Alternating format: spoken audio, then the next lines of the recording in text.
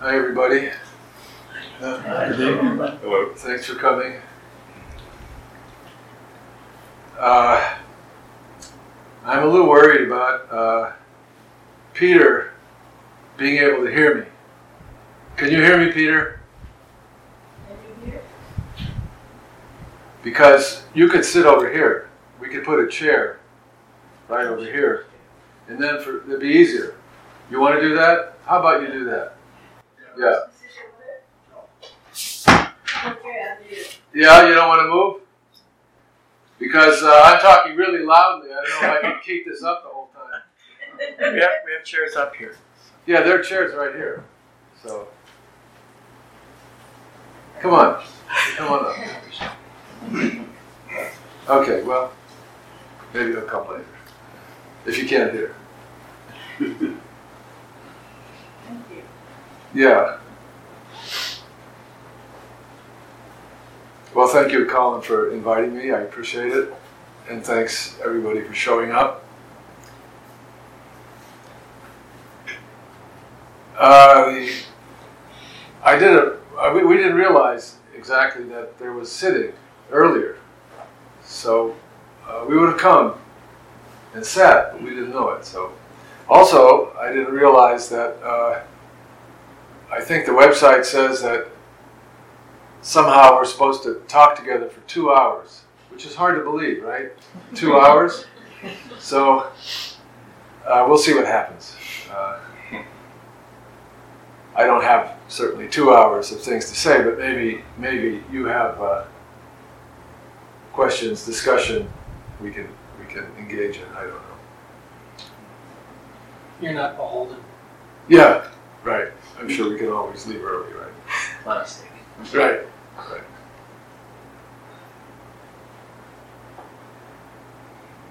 Well, mostly I'm here to talk about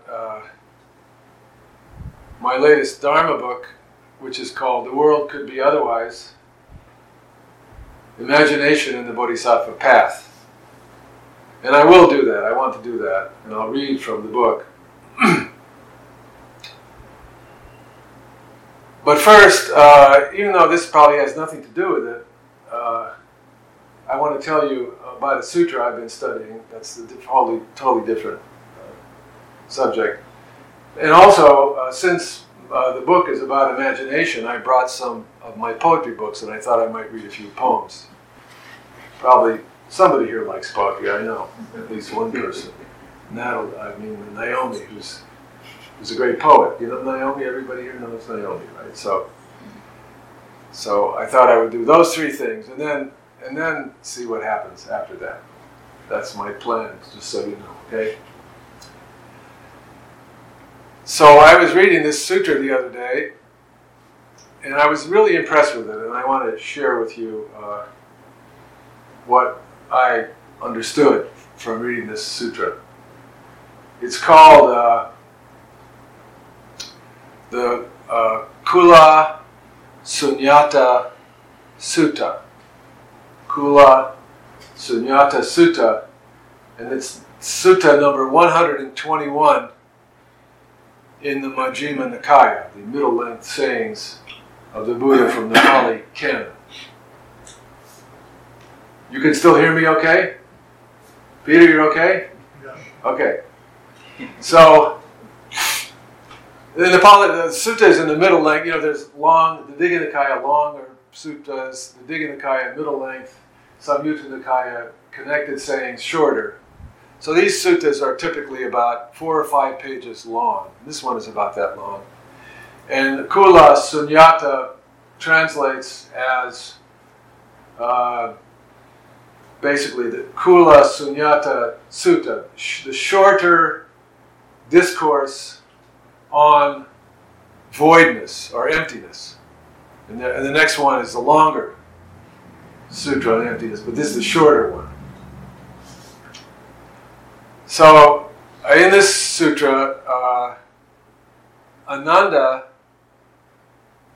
says to the Buddha, well, I remember that one time you were such and such a place, and you said that you said, I, Buddha, I often abide in voidness, emptiness. What did you mean by that? Did I get that right? Is that what you said? And what did you mean by that? And the Buddha answers, yes, I did say that. You got that right. And here's what I mean by that. And then he launches into this lengthy discourse. And he starts out by saying, he says, here we are, like here we are now, us, here we are, in this very unusual place, a place like this great center. Nobody maybe around the block knows that we're here, but actually it's a place devoted to non-greed, non-competition, not anger, all that, peacefulness, a place devoted to peacefulness. And meditation and cultivation of a good heart. He says, so we're here now, he says to Ananda, in a place like that. So that means that in this place is void of aggression, competition, buying, selling, etc., etc. But it is not void of peacefulness and all these other things, right? So he's telling Ananda,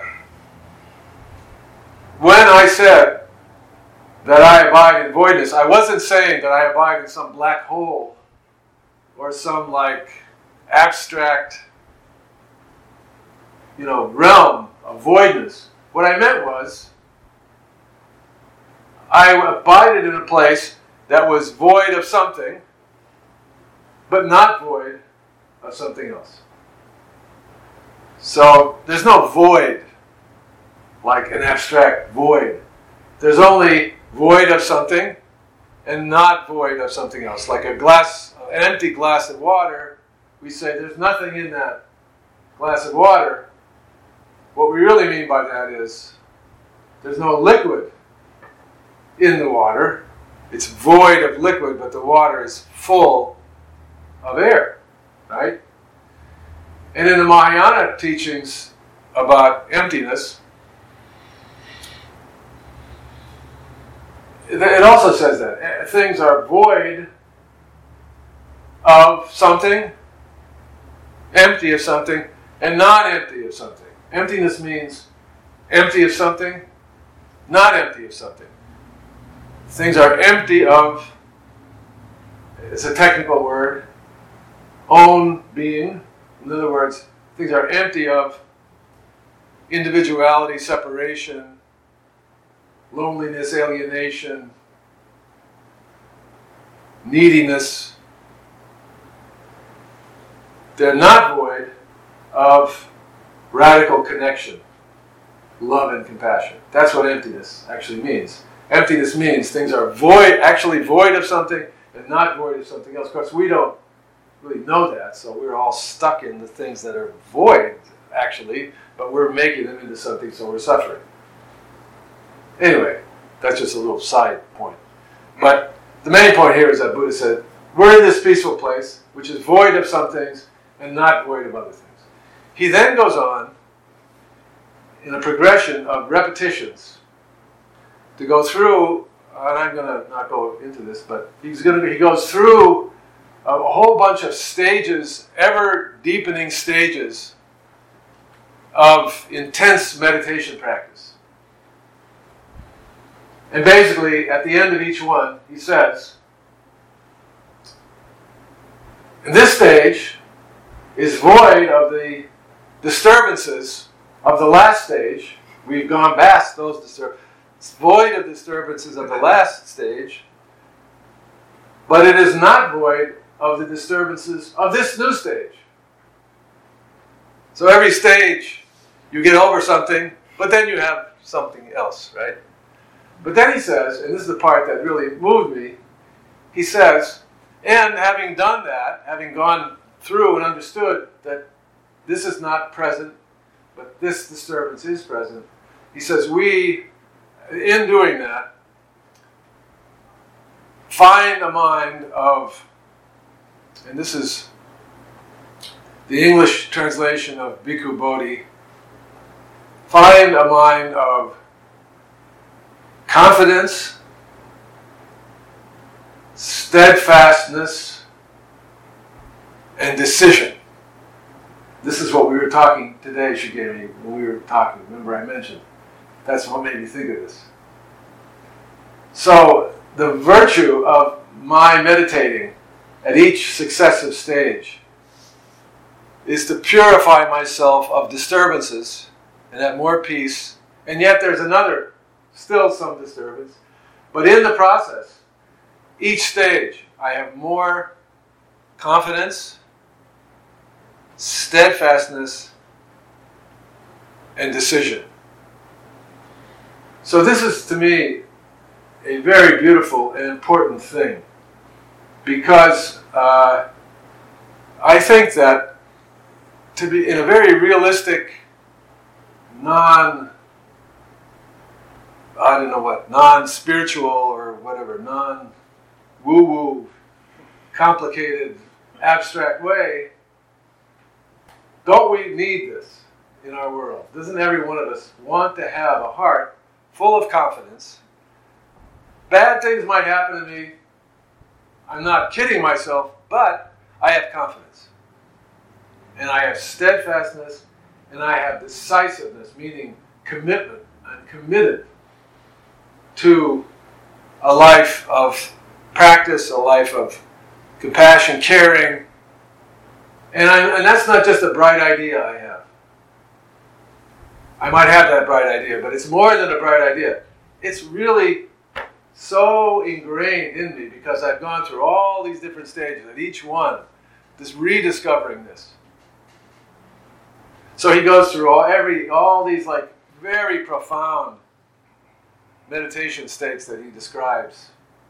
And for those of you who are specialists in this, details of this, I will only say, just so you'll appreciate this. He has it. This scheme is not the 8 jhanas. You probably know about the 8 jhanas, right, Colin? You studied the 8 jhanic states. So he eliminates the first 4, and instead only mentions the meditation on the earth disk. Long story. But anyway, there's 4 states beyond that. Anyway, never mind. But you go through all these states, and then at the last one that he mentions, he says, and so all these disturbances are eliminated, and we have a mind of, confidence and steadfastness and decision. But this much disturbance is not eliminated. What disturbance is not eliminated? The disturbance of being a living being. Being alive is a problem. That's what he's saying. It's not your fault. It's not even the government's fault. It's a problem. Being alive.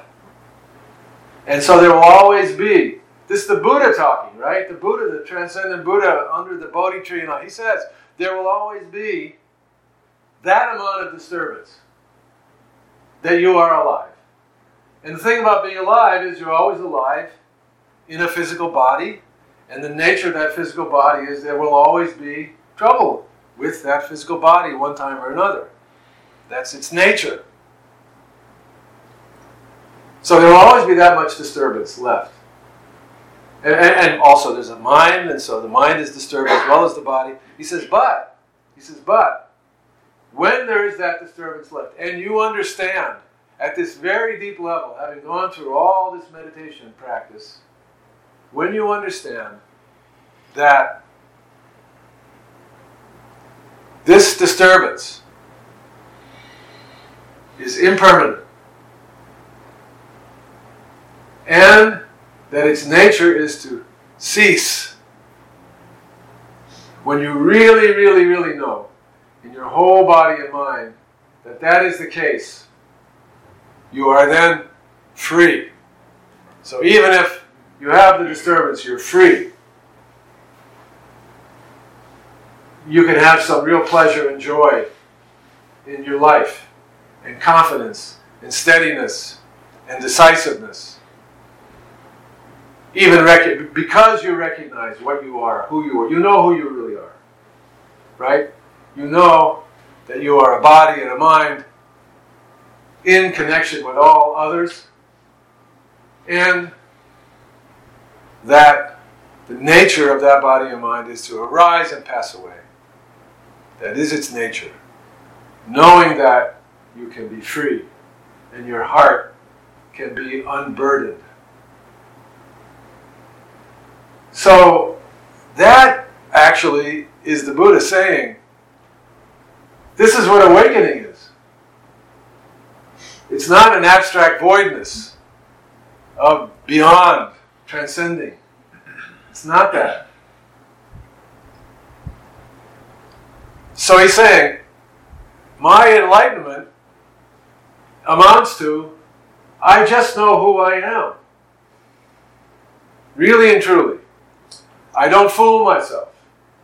And I fully embrace the miracle of this life that arises and passes away. So poignantly and beautifully. It's a beautiful thing, this tragedy. And it is a tragedy of being human. It's a beautiful tragedy. The tragedy is the beauty. The beauty is the tragedy.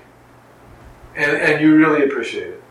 What a blessing, right? To be born, even though it's so difficult to know who you are and accept this human birth. What a beautiful blessing. So I'm so impressed with this sutra. I've been thinking about it. I read it maybe a couple of weeks ago, and I've been thinking about it ever since. And since that's what I'm thinking about, I wanted to tell you also, since Naomi heard me talk already on this in San Francisco, I wanted to say a different thing for Naomi. So you didn't hear this before. I didn't say that. Okay. Yeah. Anyway,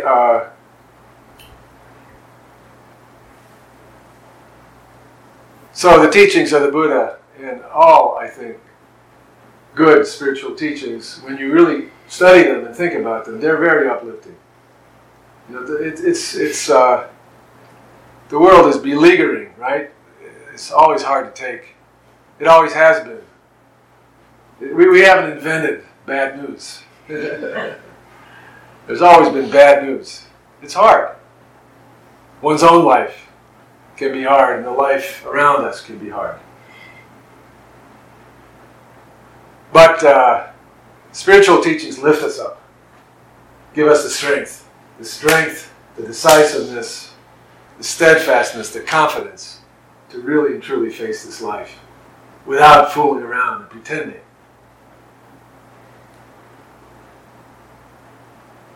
And then I was listening to one of my geeky podcasts. I listened to some podcasts that are very interesting. And I heard, maybe you know about this person, and so you'll correct me if I pronounce her name incorrectly. I think her name is Varnisi Prakesh. I'm pretty sure about Prakesh. I'm not sure about Varnisi. Do you know her? Did anybody know this person? It's surprising that we don't know about her. She is a young person who is one of the founders of a movement called Sunrise. Have you heard about this? The Green New Deal. Yes. They're the ones who are most influential in creating the Green New Deal. They're the ones who sat in Nancy Pelosi's office when Alexandria Ocasio-Cortez joined them, and they made a lot of publicity at that point. But they're working for a long time behind the scenes, and it's a youth movement. It's started by young people and has a mission to be a mass movement of young people. Sunrise. And The reason I'm mentioning her is because it was a very in-depth conversation with her that lasted over an hour. So it was beyond sound bites. You're talking about who she was and what motivated her and what her life was and how she did what she did and so on. And one of the things she said was that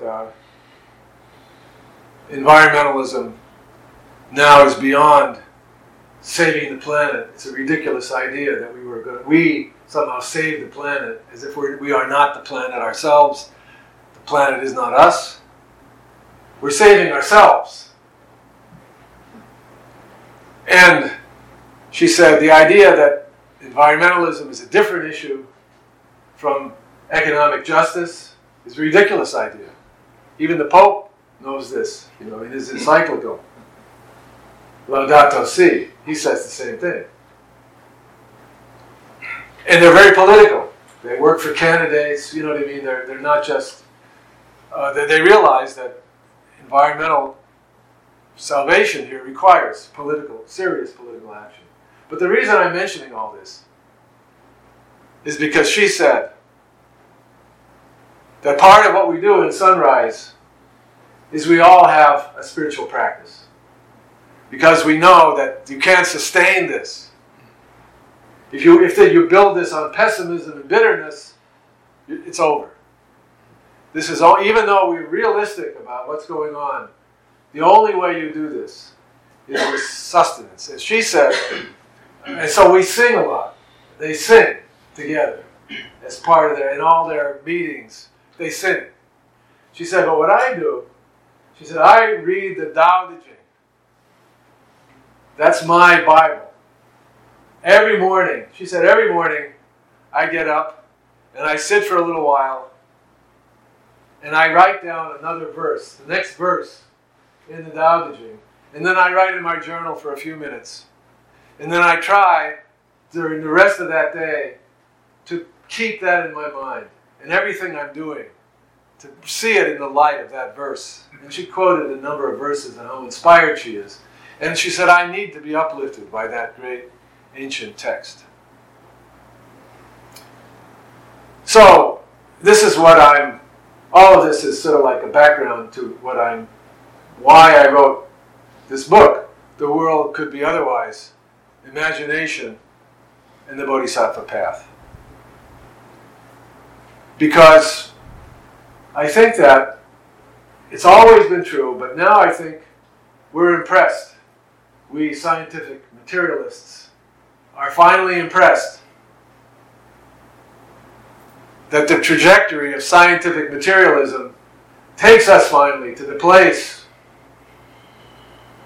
where we have to love one another, because we can no longer afford not to love one another, because we will destroy one another unless we love one another.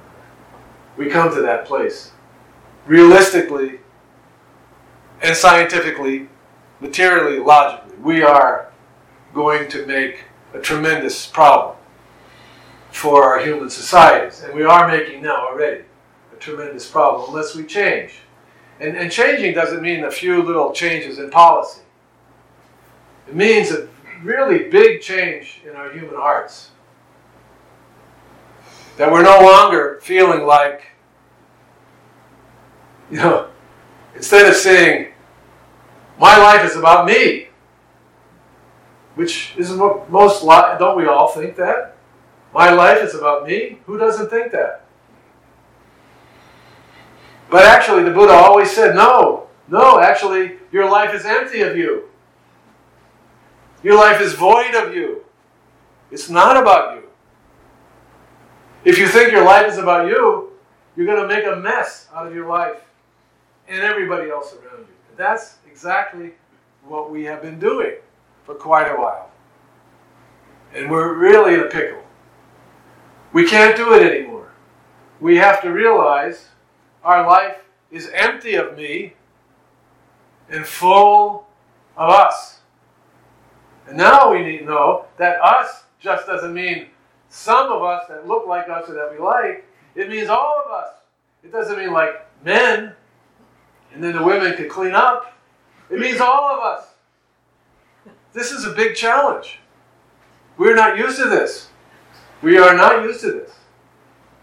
But unless we change the way we think about who we are and what we're doing, we're in a pickle. So, I could say that, right? I could say that. I just said that. You could hear that. Maybe you think I'm crazy, or maybe you think, yeah, that's truly true. Easy enough to say, right? Easy enough to hear. Easy enough to agree with. Not that easy to feel it. With confidence, steadfastness, and decision. And that's where spiritual practice comes into it. Because you actually have to have a discipline. You have to have a way to practice every day. Because every day, the point of view that you're conditioned to will reassert itself. It's the most natural thing to us. And every day, we will be receiving an onslaught of messages from all around us, telling us that the world is the way we all think it is, even though it's not, and never has been. Therefore, to counteract all of that, we need a place like this, right? You come in here, and you're in a different point of view. Even if nobody opens their mouth, just to walk in here, nobody's selling you anything, nobody's serving you a drink, there's no ads on the walls, you sit down, you breathe, you're alone with your deepest inmost self. This doesn't happen anywhere else, but in a church, a synagogue, a mosque, a meditation hall, or under the trees, right? And the stars. We all need this daily cultivation. I think we also need more than this. It's not just, wouldn't it be great? We can solve the world's problems. Just come and sit in the zendo and go home, and that's all you need to do. I wish. No. I think we have to conceive of sitting in the zendo as a support for what we do with our whole life, 24/7. How we talk to other people. How we think about the world and about our own lives. Our actions. Our choices. Every day, all day long. I'm not saying we have to be uptight and frightened about everything we do. I'm just saying we have to take everything that we do, our whole lives, as a challenge for our practice and as our own way of contributing to the better world that must come. We all have to make a drop in the bucket every minute, all day long. So, in this book, I'm saying that, well, maybe I'll read, give you an idea of it. Everybody is okay? You're comfortable enough? You can still hear? Peter, you can still hear? Good. Great. I may run out of voice before too long, but I'm going, yeah.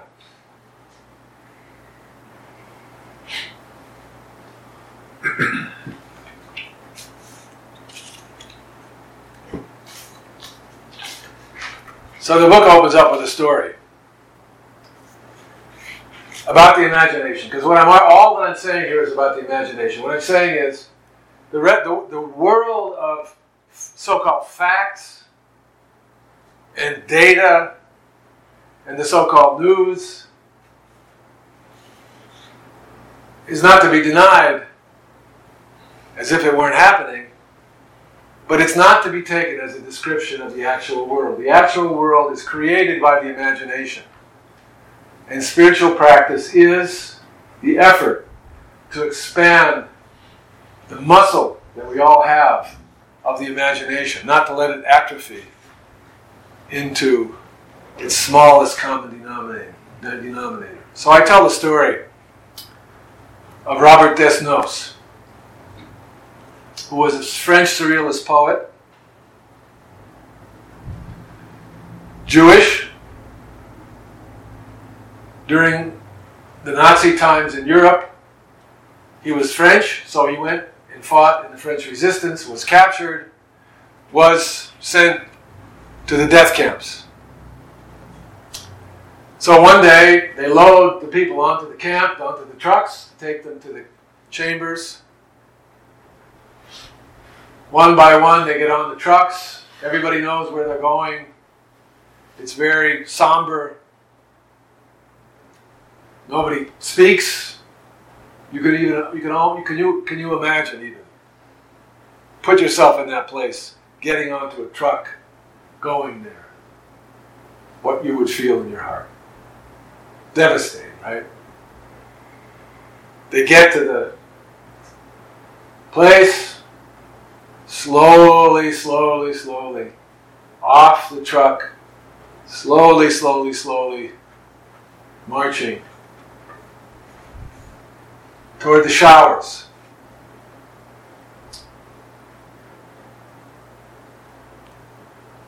All of a sudden, one of the prisoners in the line, Desnos, turns around, grabs the hand of the person behind him, and sticks his head in the guy's face, in the guy's hand, and starts reading his palm, because he's a palm reader, I guess.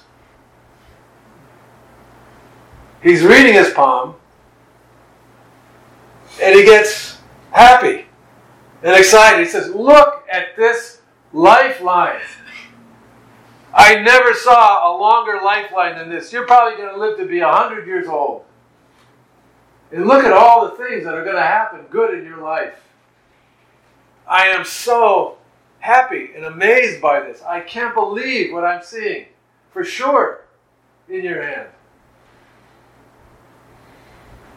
And all the prisoners are, what? What? Nobody knows what to think. And they're just like startled. And they all find themselves, without even intending to, going like this. They're all putting out their hands. And he starts reading everybody's palm. And wouldn't you know it? Everyone the same. Long life, wealth, accomplishments, family, travel, joyful, wonderful lives. And everybody's now excited. They're like doing little dances. The guards are standing there. They don't know what to think. They don't know how to understand this. They become confused.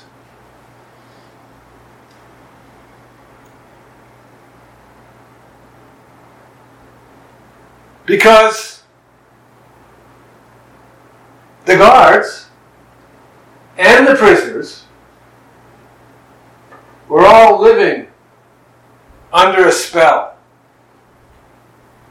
This is the only way that would happen in Germany could happen. If everybody was living under a spell in which to take people and march them like this into a shower and into an oven. Who thinks that makes any sense? Only if you're under a spell. Some kind of crazy spell. Can you live that life that they were all living? When this happened with the palm reading, the spell was suddenly broken. The reality that everybody had been living a moment ago, the reality that the guards had been living, was suddenly cast into doubt.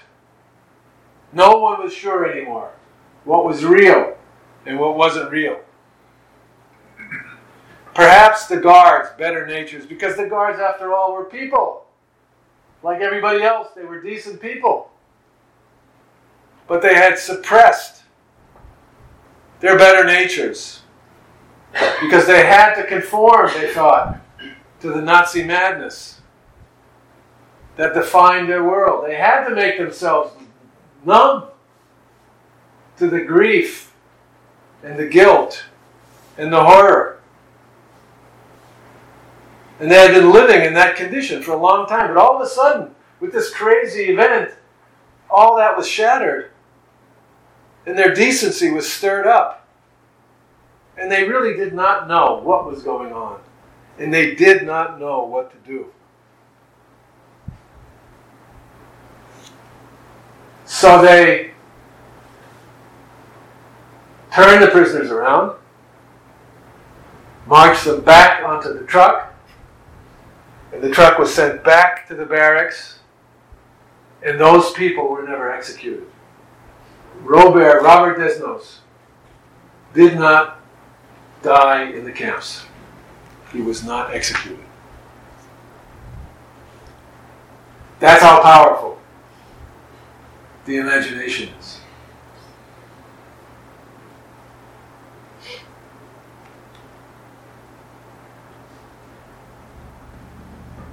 So,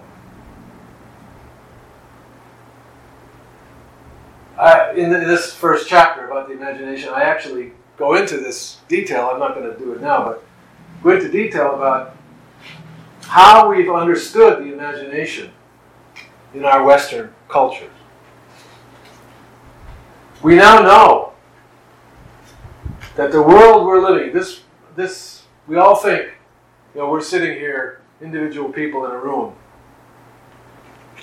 But that reality of us sitting here in this room is literally an act of the imagination. It's a collective act of imagination. We actually know this now.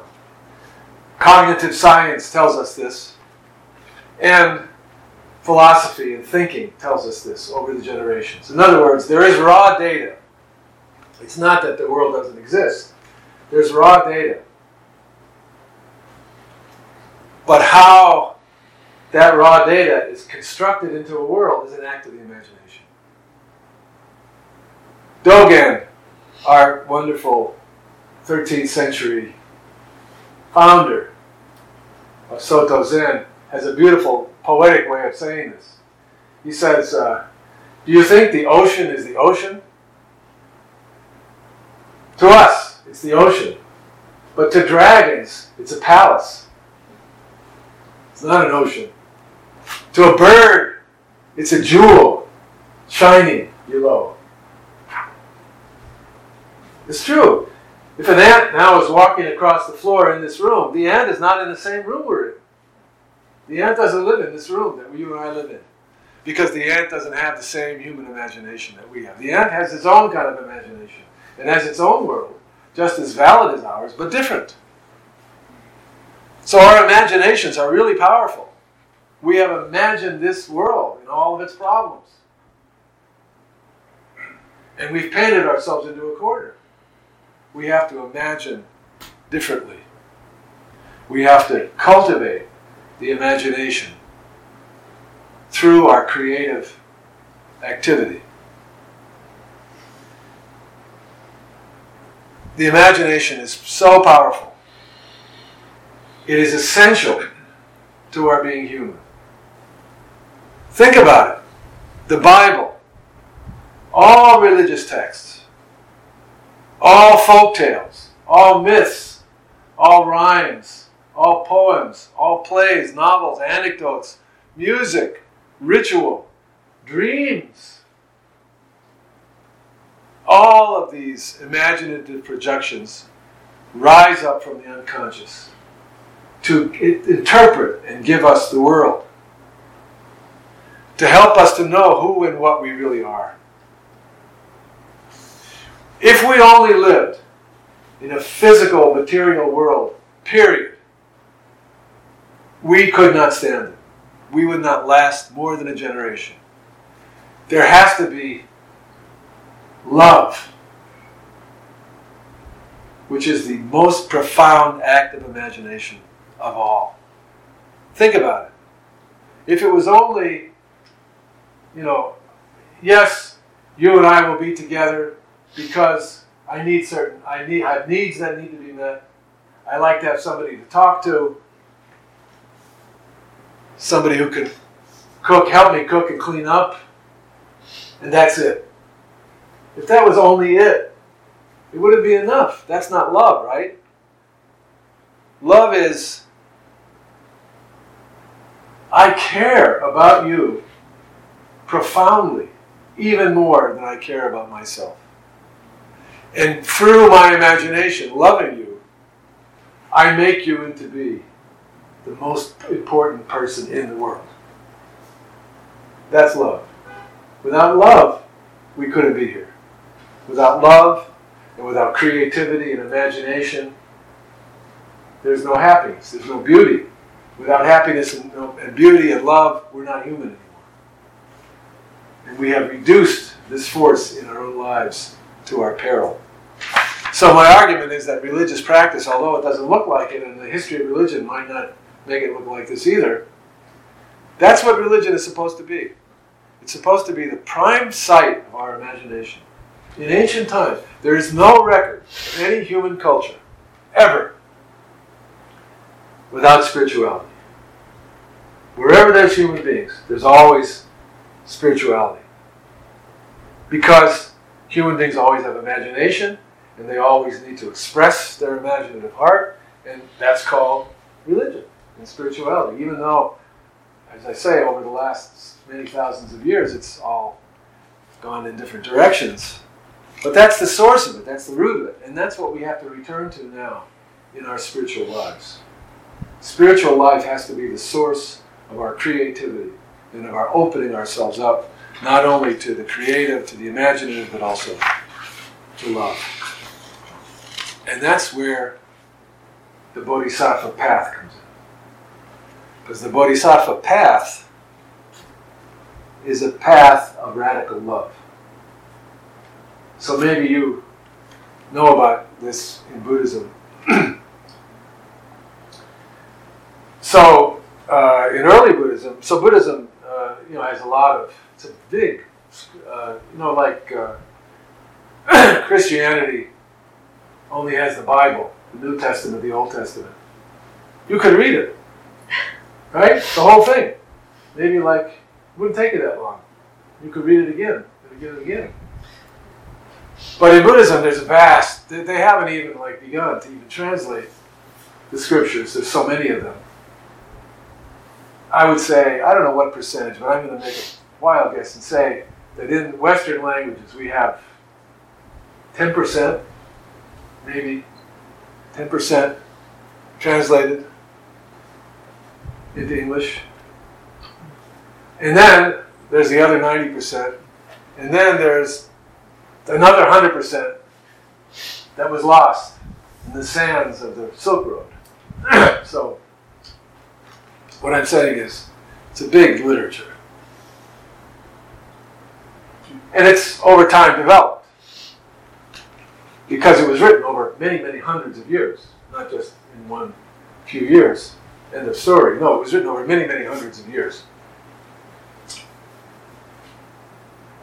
So in the beginning, the early texts,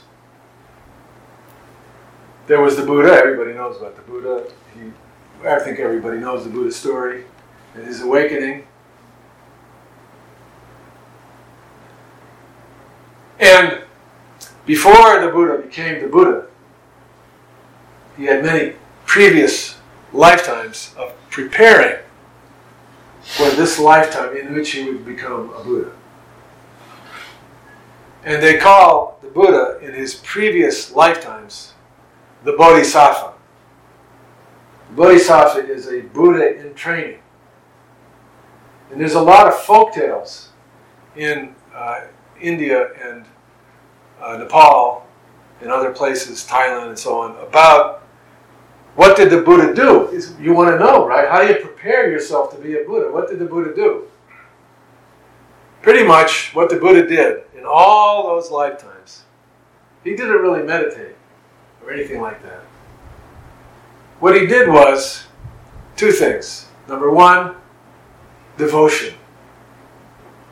He had tremendous devotion for the teachings and for the previous Buddhas.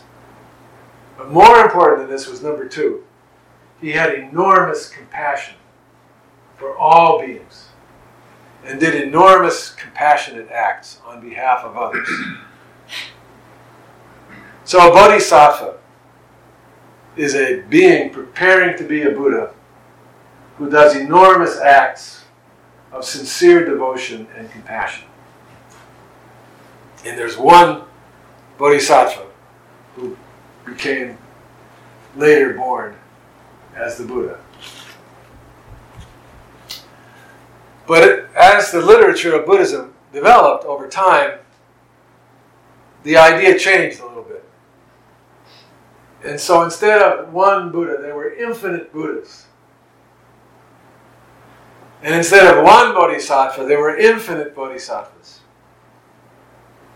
And then it even changed more, because after a while, it became, well, we don't really want to be Buddhas. We want to be bodhisattvas. We don't want to finish the job. We want to love everyone until everyone lives in a just and happy awakened world. Then we can become a Buddha after that. And since there's infinite beings, we have a long way to go.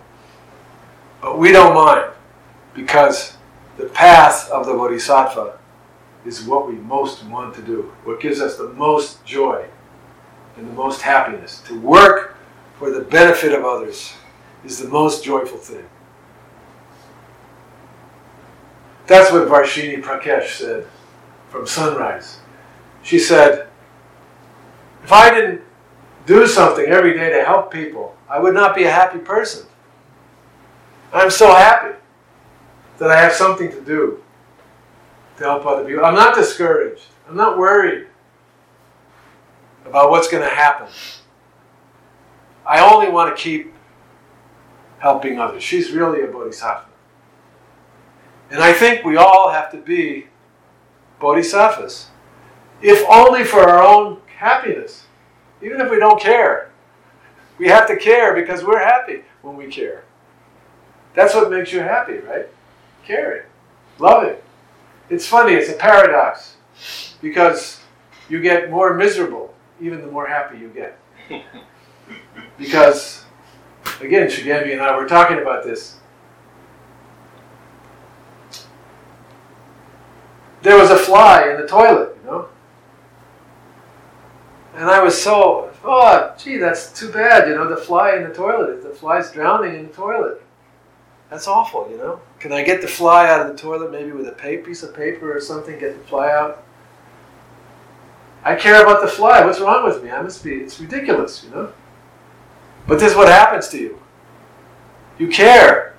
The more you care, the more sorrow, right? The more sorrow, the more love. The more love, the more joy. It's kind of crazy, but that's the way it goes, right? I always say to people, if you want to understand suffering, I'll tell you what to do. Get married and have children. Then you'll get a whole course in suffering.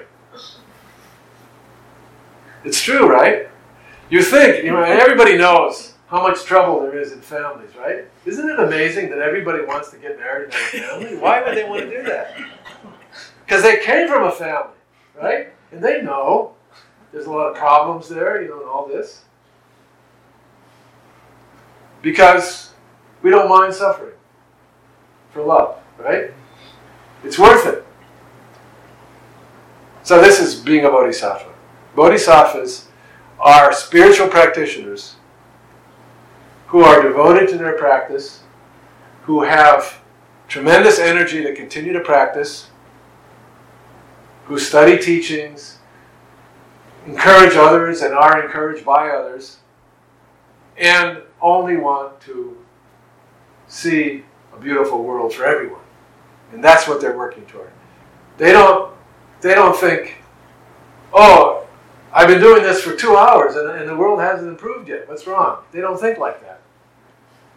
They think, this life, next life, the one after that, keep going. Is it getting any better? Of course it is. Of course it is. But it's going to take an infinite amount of time. So that's a while. But we're getting there. Because they have confidence, steadfastness, and decisiveness. And they are not bothered by setbacks at all. They know, of course, who ever heard of human life, there's no setbacks. Of course there's setbacks, that's part of the process. Of course there's backlashes. A wave goes out, a wave comes in. Of course that's the way the waves work, you know. So this is a book about cultivating the imaginative practice of being a bodhisattva. And the path of the bodhisattva is defined by 6 practices. And this is a classical formulation in Mahayana Buddhism. Many, many, many Mahayana scriptures talk about these 6 practices. And in the book, after I set up the initial framework about the imagination, I then say, okay, let's all be bodhisattvas, and let's do the 6 practices. And now I have 6 more chapters on each of the 6 practices, and I try to give traditional teachings about each of the practices, but then also think about the contemporary world and how we would practice these things. And there's always difficulties. It's never simple. We don't, it's not like just do this, period. No, it's always complex.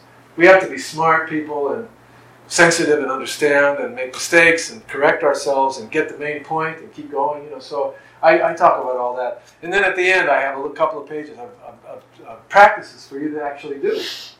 Meditation practices and other daily life practices that you can do in your conversations with people, in your moving through the world. So this could be like a whole lifetime project, this book, actually, if you really wanted to do it easily. Because these 6 practices are, not that I exhaust the 6 practices only in this book. The whole point of the book is, I always say, the last practice, I list all these practices that I make up, and the last one is, make up your own. That's always the last one. So the point is that, not just this book, but these 6 practices are infinite. You can go, your ability to practice them more and more and more and to develop them and refine them is beyond any limit. So the 6 practices are, first, generosity. It's the first practice. And it's a very profound practice because it doesn't just mean like write a check. That's, of course, a good thing to do, and we all do that. I hope we all do that. Like write a check to the San Antonio Zen Center because it's a good thing to do, and we need it. Other people in need, we write checks, but generosity is not limited to that. It starts with the feeling and the reflection. Wow, life itself is generous. Who here can say, I earned this life, I got it for myself? No. That's why the people who say, look at me, I pulled myself up by my bootstraps and look how rich I am. What are they talking about? They were given life. And it wasn't even given to them by their mother, although their mother did a lot of work to make it happen. It flowed through their mother to them. Because life does that. Life goes on. If you ever tried to free your garden of weeds, you know that no matter what you do, life will keep bursting out, right when you don't expect it and where you don't even want it necessarily. Life makes more life. Life is inherently generous. And you are life. We are all life. So this is the first thing, is to recognize who you are and what you are and the nature of life's generosity. And it goes on from there. And the idea is that every time you do, just like a bodhisattva in the early days of the text, doing good for others and acts of kindness, just for you to look at somebody, another human being, without being scared. Because we're scared of each other, actually. Without being scared, to look at another human being with love, with sympathy. Somebody you don't even know. You pass them on the street, To look at the person you pass on the street with a sense of, this is a sacred human being. What a wonderful person. I'm smiling at this person. This is an act of generosity. And it makes the world different. Believe me, if everybody on the street tomorrow, just for one day, only on the street for one day, looked at one another and smiled, it would be a different world on the next day. That's how powerful it is. And everything that you do for yourself, taking care of yourself as well as others, so generosity is infinite. And that's the foundational practice of the Bodhisattva, generosity. The second practice is ethical conduct. It's very important that Bodhisattvas are expansive and generous, but also understand that there are times in which restraint is called for. Because sometimes you hurt people without intending to. You don't know what you're doing. We have this going on now. I think a lot of people are hurting other people and they don't intend to do it. They don't even know they're doing it. And yet they are doing it. Because their ethical conduct has not gone deep enough to understand their social structures and how the social structures in which they participate cause harm. We don't know it. So they need to practice ethical conduct to understand how we harm one another and to not do that anymore. No harming. No harming and instead benefiting. That's the essence of ethical conduct. The third practice is very important. Patient forbearance. This is the practice of dealing with very, very tough things. Because it's 100% guaranteed that very, very tough things occur. To you and to people around you. No getting around this. If your strategy is, I hate terrible things, I'm going to avoid them at all costs, when I see them coming, I'm crossing the street, plus I have myself insured against everything. And I'm freaking out if it looks like something bad might be happening. Because the last thing in the world I want is anything bad to happen. I can't stand it. If that's the way we live, and most of us live that way, it's a terrible way to live. Terrible. We're scared all the time. We have a natural instinct to turn away from difficulty and danger. It's natural in us. Patient forbearance is the practice of turning around and facing the difficulty. Doesn't mean asking for difficulty or making difficulty. It means when difficulty is unavoidable. Of course we try to avoid difficulty. Of course we do. When difficulty is unavoidable, instead of turning away, we turn toward. And we say, good, this difficulty will strengthen my practice. This difficulty will make me a wiser, deeper human being. And there's a whole cultivation, a whole science and practice of cultivating a forbearing heart.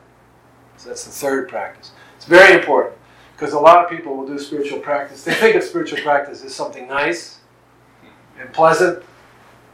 And so they do it, and it's nice, the meditation, it's so peaceful. I love going to the Zen Center, so peaceful there. Everybody's so nice, they smile at you, it's wonderful, I love it there. Oops, something bad just happened to me, I can't go there anymore. Because something bad happened to me, I'm not going to go there, it's nice there, I'm not in the mood. I'm not in the mood anymore. It's a bad thing happened. Forget my spiritual practice now, I'm in the soup, forget about it. But it's the opposite. That's when you need to come to the Zendo.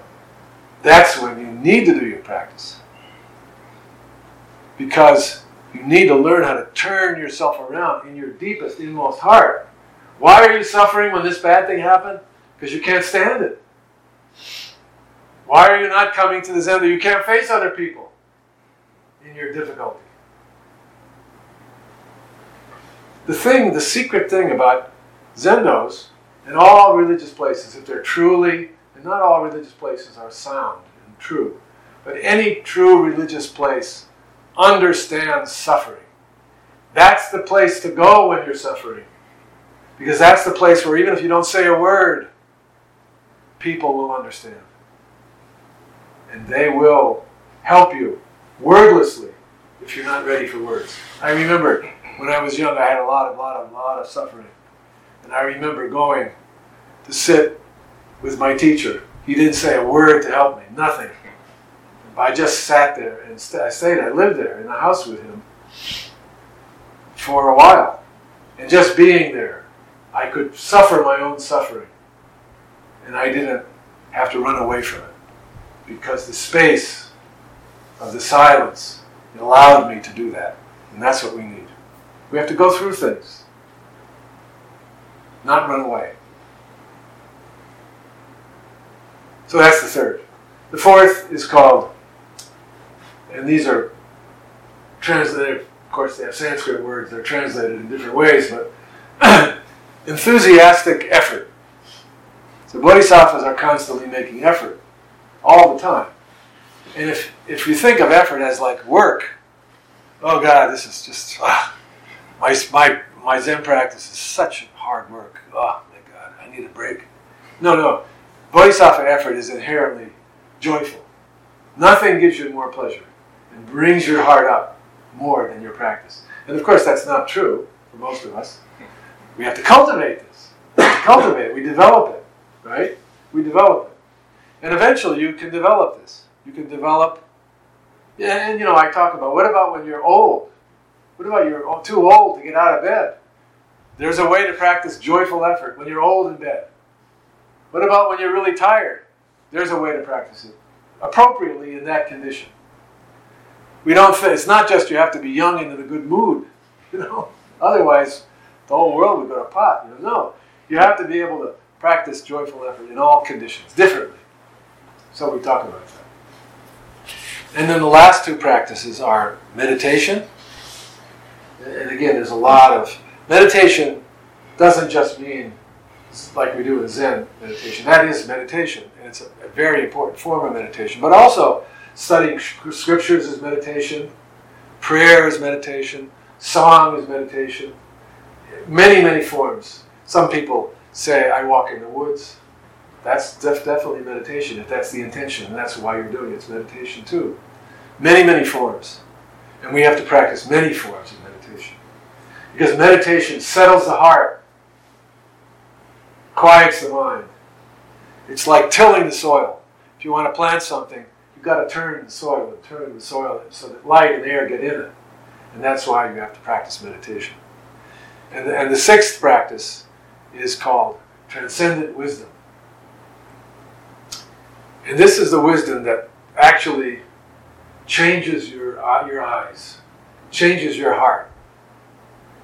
Because when you develop transcendent wisdom, and there's no end to this. We can get a little glimpse and we get more. And it's a long story, it's kind of complicated. It's hard to talk about, so I try in my book. You'll tell me. You'll send me an email and let me know. Did I do a good job talking about this transcendent wisdom? Because it's the wisdom of emptiness, which I spoke about in the beginning. When you appreciate this transcendent wisdom, then the world is otherwise for you. You actually don't live in the same world. You live in the same world, but you feel that world differently. You see it differently. It's a whole other world to you. Because transcendent wisdom means there's no you. There's only us. Us doesn't mean just other people like you. It doesn't even mean other human beings. It means everything. Every living being. Every non-living being. A stone. A cloud.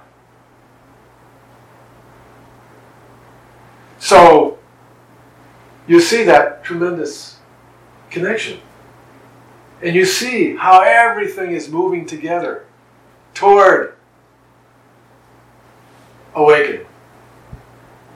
Even though everything's in a total mess, That's okay. Things are in a mess sometimes, but that's what it takes to move us forward. So you're not discouraged. You don't think things have gone wrong. No. Being a bodhisattva in our times requires action. Doesn't mean you accept the world to be what it is, because you know that part of what makes the world as it is human activity. You're a human being. So your activity is part of what makes the world be what it is and what it will be. So you take responsibility appropriately. So if you're an old person and your body doesn't move that well, you don't have that much energy, you're not going to go and protest in the streets, maybe. Maybe you do, but maybe you don't. Or maybe you don't, but you exercise your right as a citizen and you vote and you speak. But you practice kindness. You practice caring. And in that way, you take care of the world. In other words, whatever your way is, appropriate to your situation, you take full responsibility for this world. Because you're human. That's what human beings must do. Otherwise, they hurt themselves. And you see that. And it's not hard for you to do that. It's not a chore. Because that's the way you see the world. That's the only way you would want to live. You wouldn't want to, it would be impossible for you to live any other way. Because you see the world with eyes of love. And it's such a wonderful thing. You realize how lucky I am to be alive right now in this world. I always say, when we have a retreat, at the end of the retreat I always say, how could it be that this group of people, we all sat together in silence for 7 days together. How could it be that exactly the right people that we needed to be here came?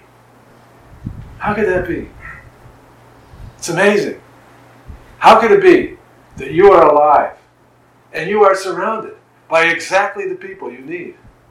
Even though this one gives you a pain in the butt and you hate that one over there, and this one is so troublesome, they're exactly the people you need to do the spiritual work you need to do for this lifetime. How did that happen? It's unbelievable. You see with wisdom eyes, this is true. It's really true. How lucky we all are to be alive together in these times with all the passion and trouble of them. How lucky we are. It's brilliant. It's brilliant.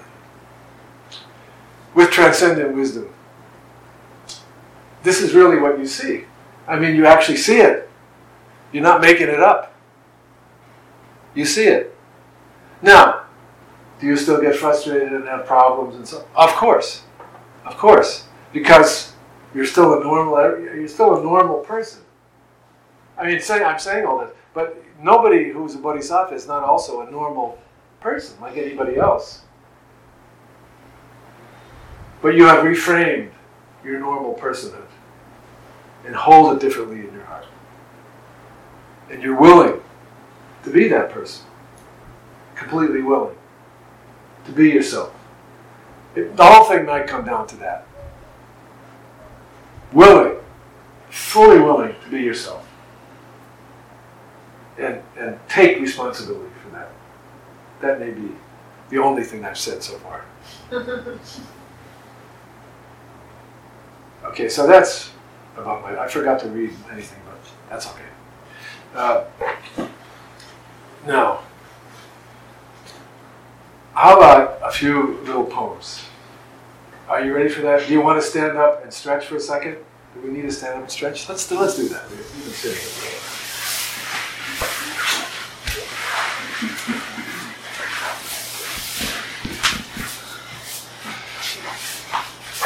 Could I get a little more?